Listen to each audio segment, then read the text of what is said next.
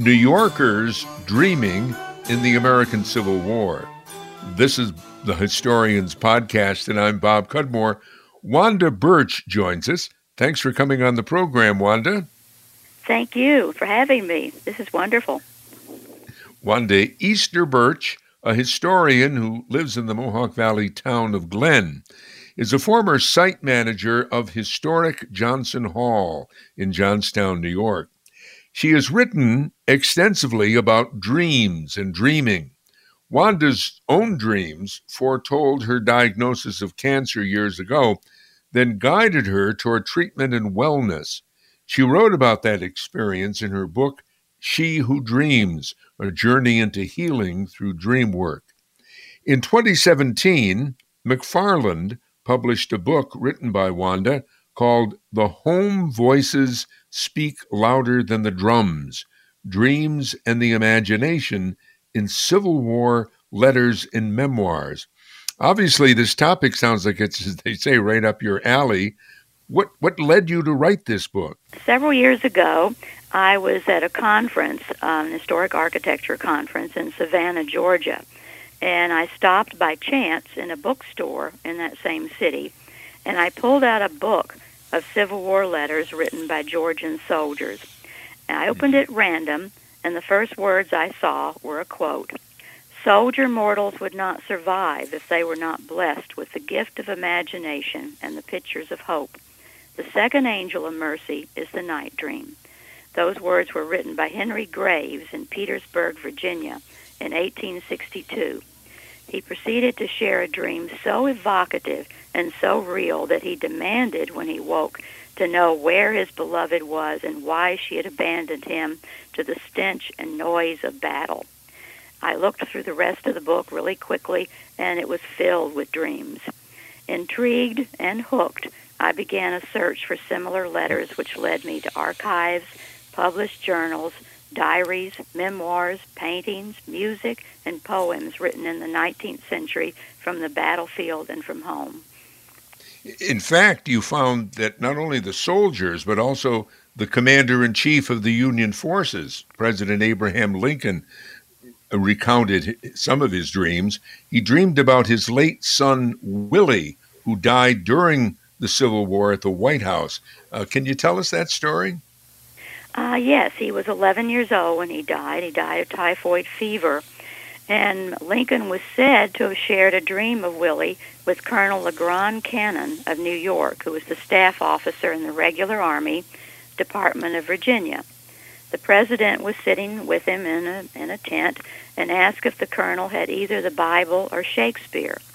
He had both. The colonel had both. Lincoln chose Shakespeare and read to Colonel Cannon from Macbeth, Lear, and King John, reading the passage where Constance bewails to the king the loss of her child.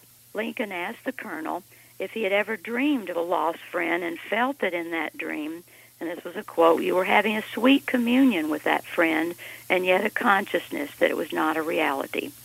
Cannon admitted that most people had those dreams. So do I, responded the president.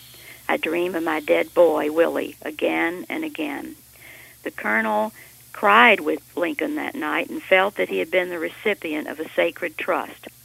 This confidence foreshadowed Lincoln's history of dreams and presentiments, in which Lincoln was given detailed warnings of his own death, which a lot of people are familiar with, beginning on the eve of his renomination to the office of president and ending in the dream detailing very accurately seeing his body laid out in death.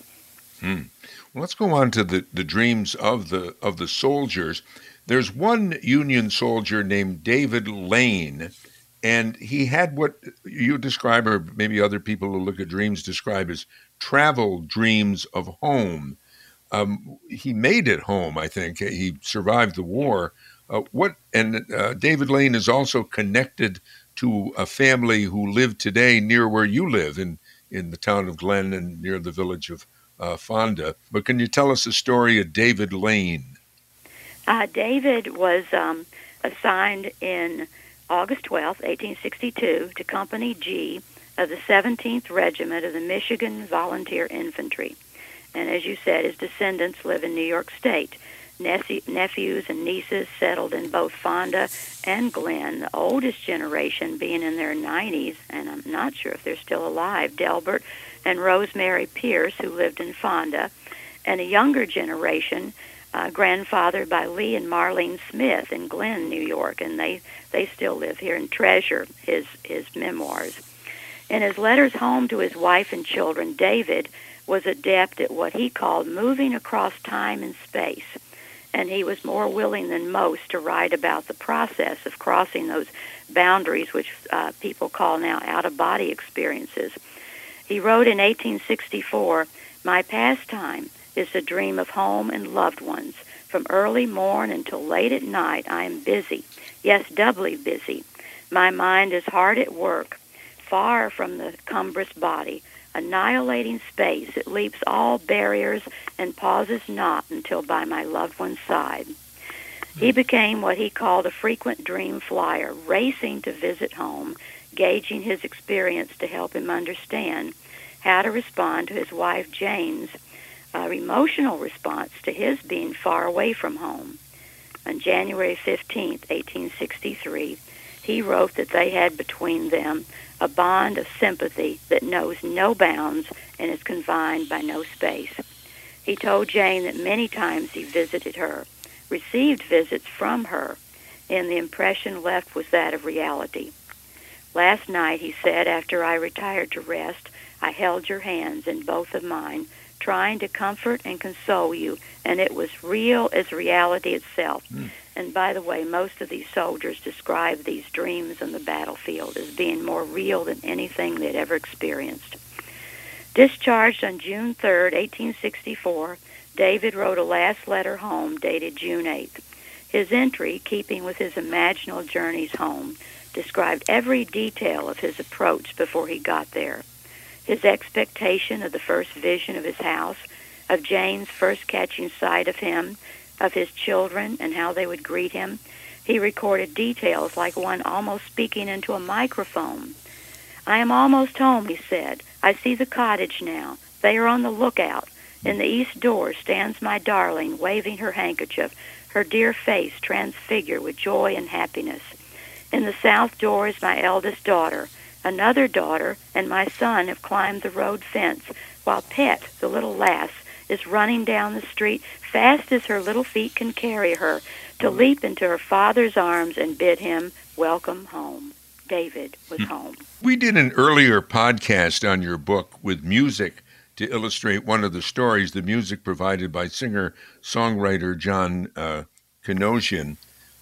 By the way, maybe ask you this first. What's happened? What happened to John? John was battling with lung cancer, and he wrote ballads for a program we did for Saratoga Arts for the year 2017, and Amelia was just one of those. He wrote from some of the other dreams in my book, wonderful, wonderful songs. And the song Amelia is featured on the 77th New York Regimental Balladeers 70 CD called Come Dearest, the Daylight Is Gone. And John lost that battle with lung cancer on July 29th, 2018. Yes, it was very moving. And then Audrey and I went to see that program. Remember, I think you did it in Canajoharie where we saw it. And it yes, was... we did it in several places, yes. Yeah.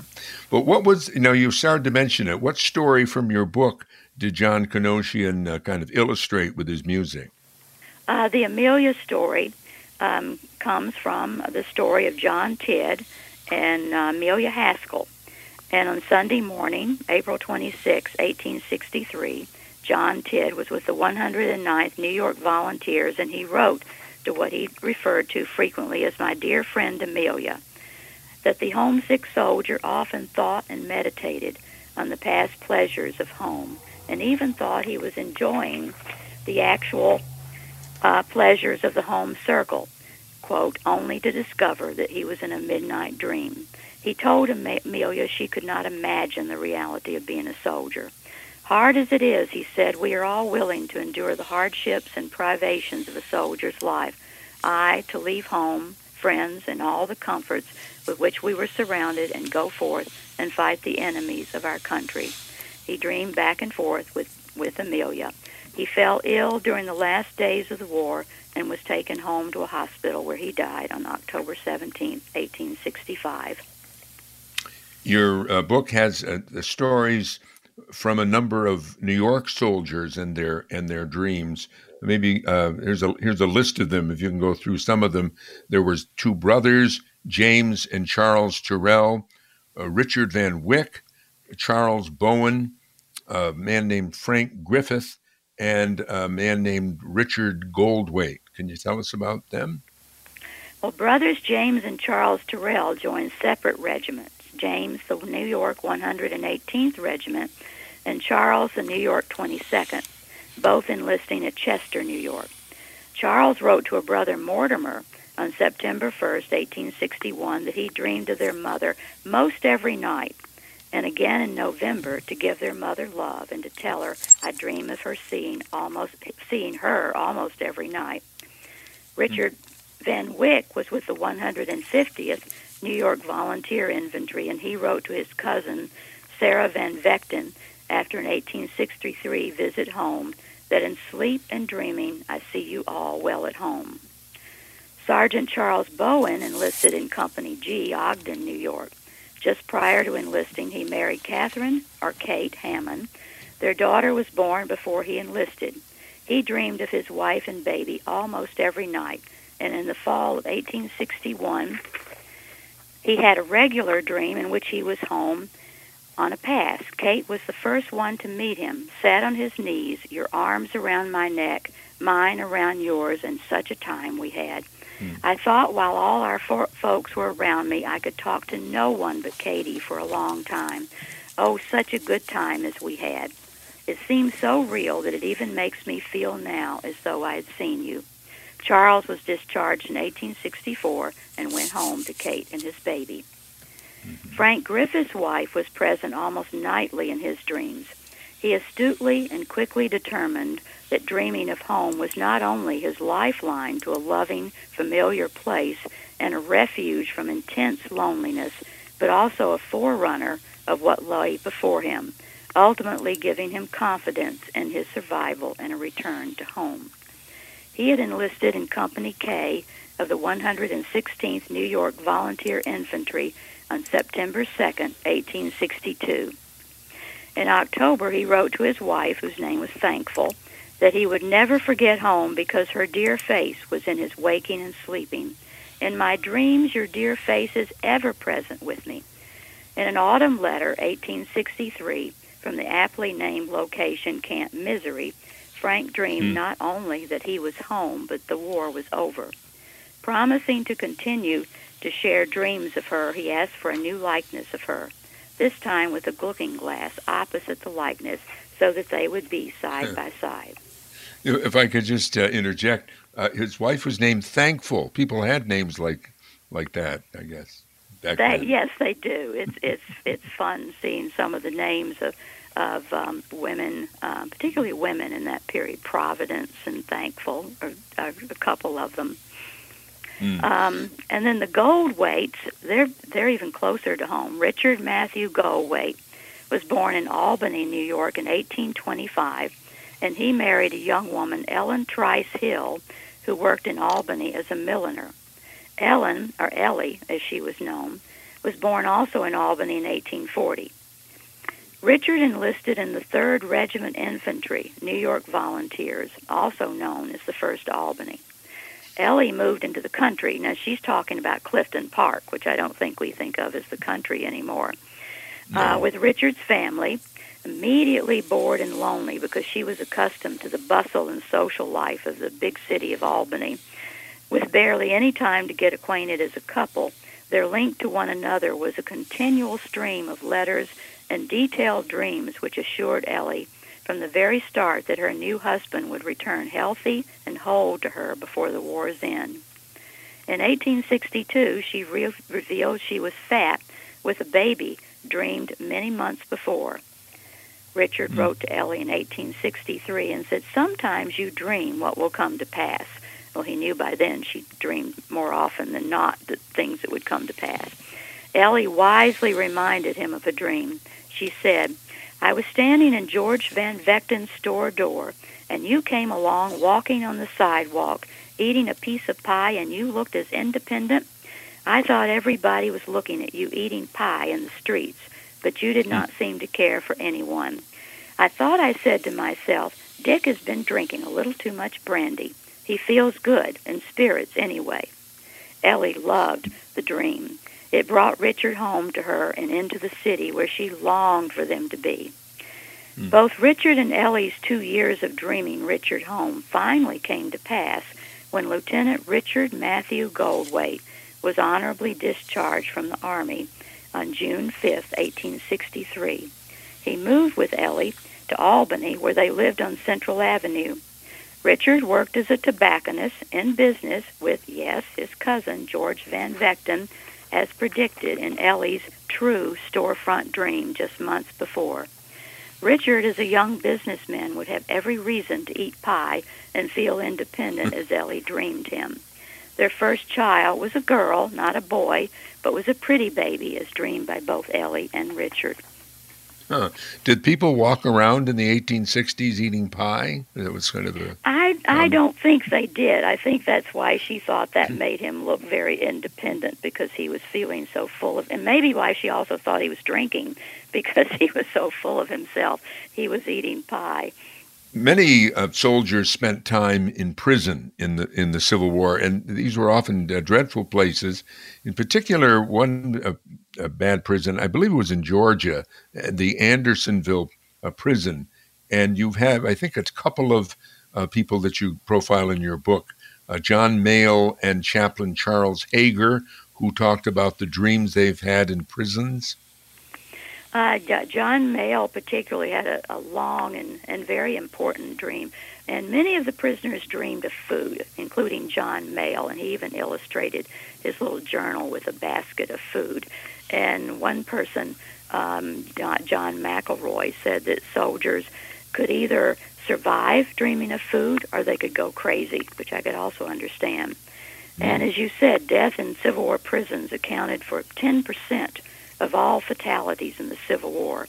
And in Andersonville alone, over 30,000 men were packed into 26 acres, living on rations of salt pork, cornmeal, and beans, with no fruits or vegetables, eating rats when desperate, and feeling blessed if they avoided and or survived disease. John Mayall was actually with the 8th Regiment Michigan Volunteer Infantry, and he was in several prisons, one of them Andersonville. And he wrote at length about this particular dream, which he attributed to saving his sanity and his life. And it was set in his hometown in New York. The dream recalled in Niagara County, New York. It recalled a memory set in a village on Old Ridge Road in Niagara County. And the area was noted for its orchards, and in the dream, the flowering trees were in full bloom. He saw, felt, and tasted the once familiar scenes of sharing life in this village, including the plate of tasty food. He saw a family he recognized heading for the village church. The woman had her husband's health in mind, and John realized she was imagining that her husband was in danger in a situation that mirrored his own. He saw her rising from her bed and begging prayerful intercession for her beloved. And then in the confusing genealogy of this assemblage, he suddenly saw himself now as a child in this dream, instead of the husband, following along to the church, and the woman in the dream praying now for the child, him. John awakened from this dream astonished that instead of receiving the anticipated dream of approaching death, he had been gifted a vision so vivid and so real that it transported itself into healing in the prison pen. Instead of despair, he felt hope.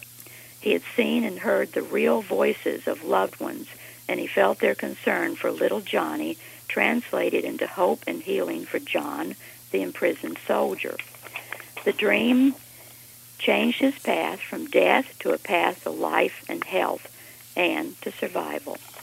And Chaplain Charles Hager, what did he dream about? Charles was a chaplain with the 108th New York Adirondack Regiment. He lived in Plattsburgh, New York, with his wife Elizabeth. His letters bloomed with love for his children, wife, and home. And dreams, music, and poetic sentiments punctuated the harsh environment of his ministry to the sick and wounded. Through all of it, he wrote, "The home voices speak louder than the drums," which became the title for the book. Charles' first recorded dream was penned in 1862, 6 miles from Petersburg and 15 miles from Richmond. The dream, he said, was simple, but so vivid that he found it difficult to throw off the impression all day, and he longed for home. On February 21st, 1863, Charles dreamed that his wife was sitting alone in the sitting room, appearing lonely and lonesome. Determined to create a happy scene of home, he wrote to her that she must have her image taken, thinking of how close it would bring them and the smile it would put on her countenance. He followed through. In his next location, he passed by a shop that charged $1.50 for a picture taken. This was an outrageous price, by the way. He had his photograph taken and sent to his wife. Charles was then pleased that a new dream painted a much more pleasing portrait of Elizabeth. And he said, or he wrote, "I dreamed of you last night, thought you were well and happy, hope it is so. I can imagine how the old home with its surroundings looked." In 1865, Charles Hager wrote, "You are aware that my imagination is very vivid, so I imagine a kiss to you every night before I go to sleep." Wow. Are there African American dreams? Or let me ask you about that. Apparently, you do have in your book the dreams of Harriet Tubman. I do, and a lot of people are actually familiar with those. She was described as a Moses of her people, and was a touchstone for all those living and dying for the freedom of enslaved people.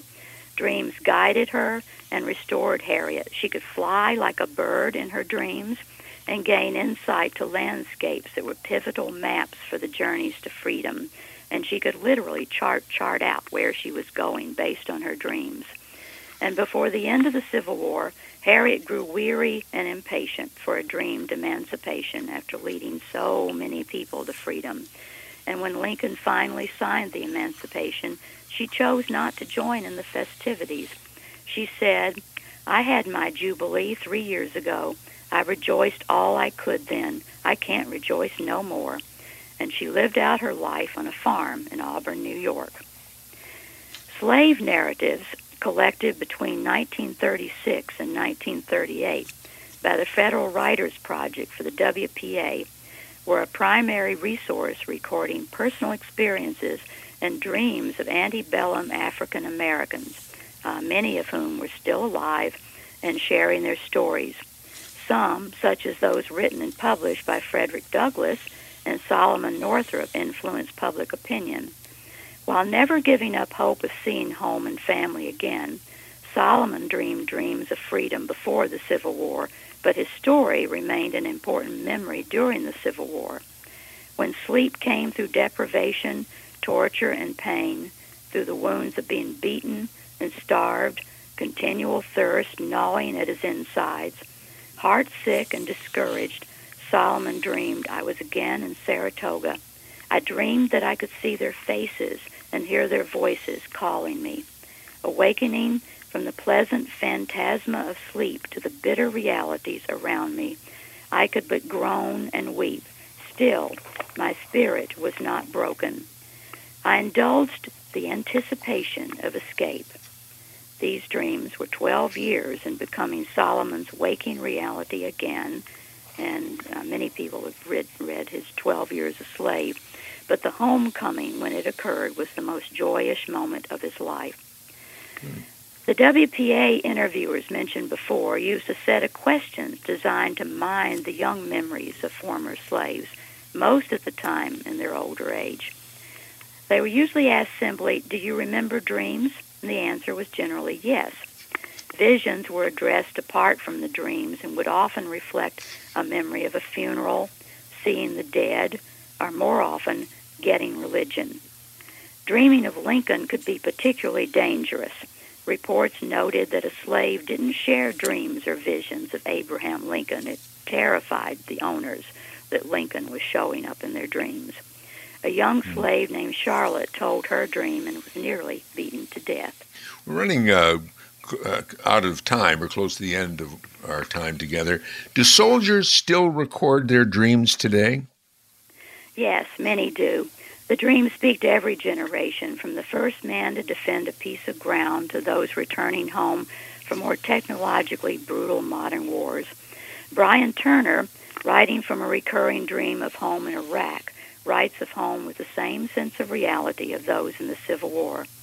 I dream I started having when I was first in Iraq. I'm back home in the San Joaquin Valley, 20 miles north of Fresno, and I'm sort of a disembodied, hovering version of myself, drifting in and out of the eucalyptus trees.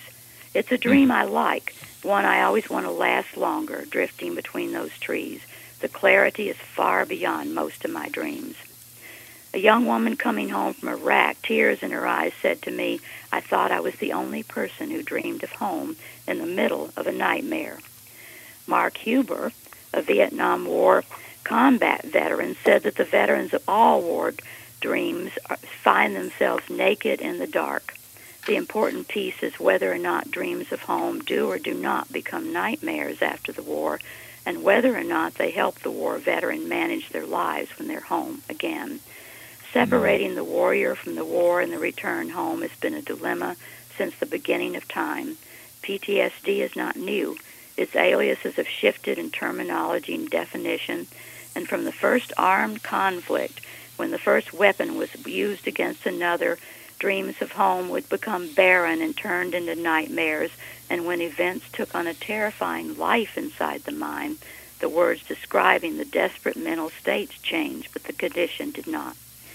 Recognizing the power of dreams of home and family and of the gifts of imagination could still be the angel of mercy and the missing piece to returning today's soldier safely home and offering families healing from the nightmare of war, a place where souls and hearts can mend and find humanity when horror and terror force themselves into the most protected and private places that struggle to keep body and spirit together and whole. Wanda Burch is author of The Home Voices Speak Louder Than the Drums, Dreams, and the Imagination in Civil War Letters and Memoirs. Just quickly, Wanda, are people today dreaming about the pandemic? Yes, they are. And there is relevance between soldiers dreaming in a battlefield camp and people dreaming in isolation in a pandemic. It's a time of anxiety and crisis, not unlike a war. In the Civil War letters, there's the same quality of immediacy and revelation, the same hope for a short ending of a crisis that would be over before it began, and changing to the waking reality of a lengthy contest that could and did bring death, illness, and isolation. So the same feelings haunt American life and dreaming, but not as weird and strange as people think. They reflect our surroundings and lives just as they did on the Civil War battlefield and on the home front of those quarantined away from people we love. Our culture is not so far removed from the Civil War that we cannot reclaim the power of dreaming as a vital part of healing after a physical and spiritual nightmare. You've been listening to the Historians Podcast. I'm Bob Cudmore.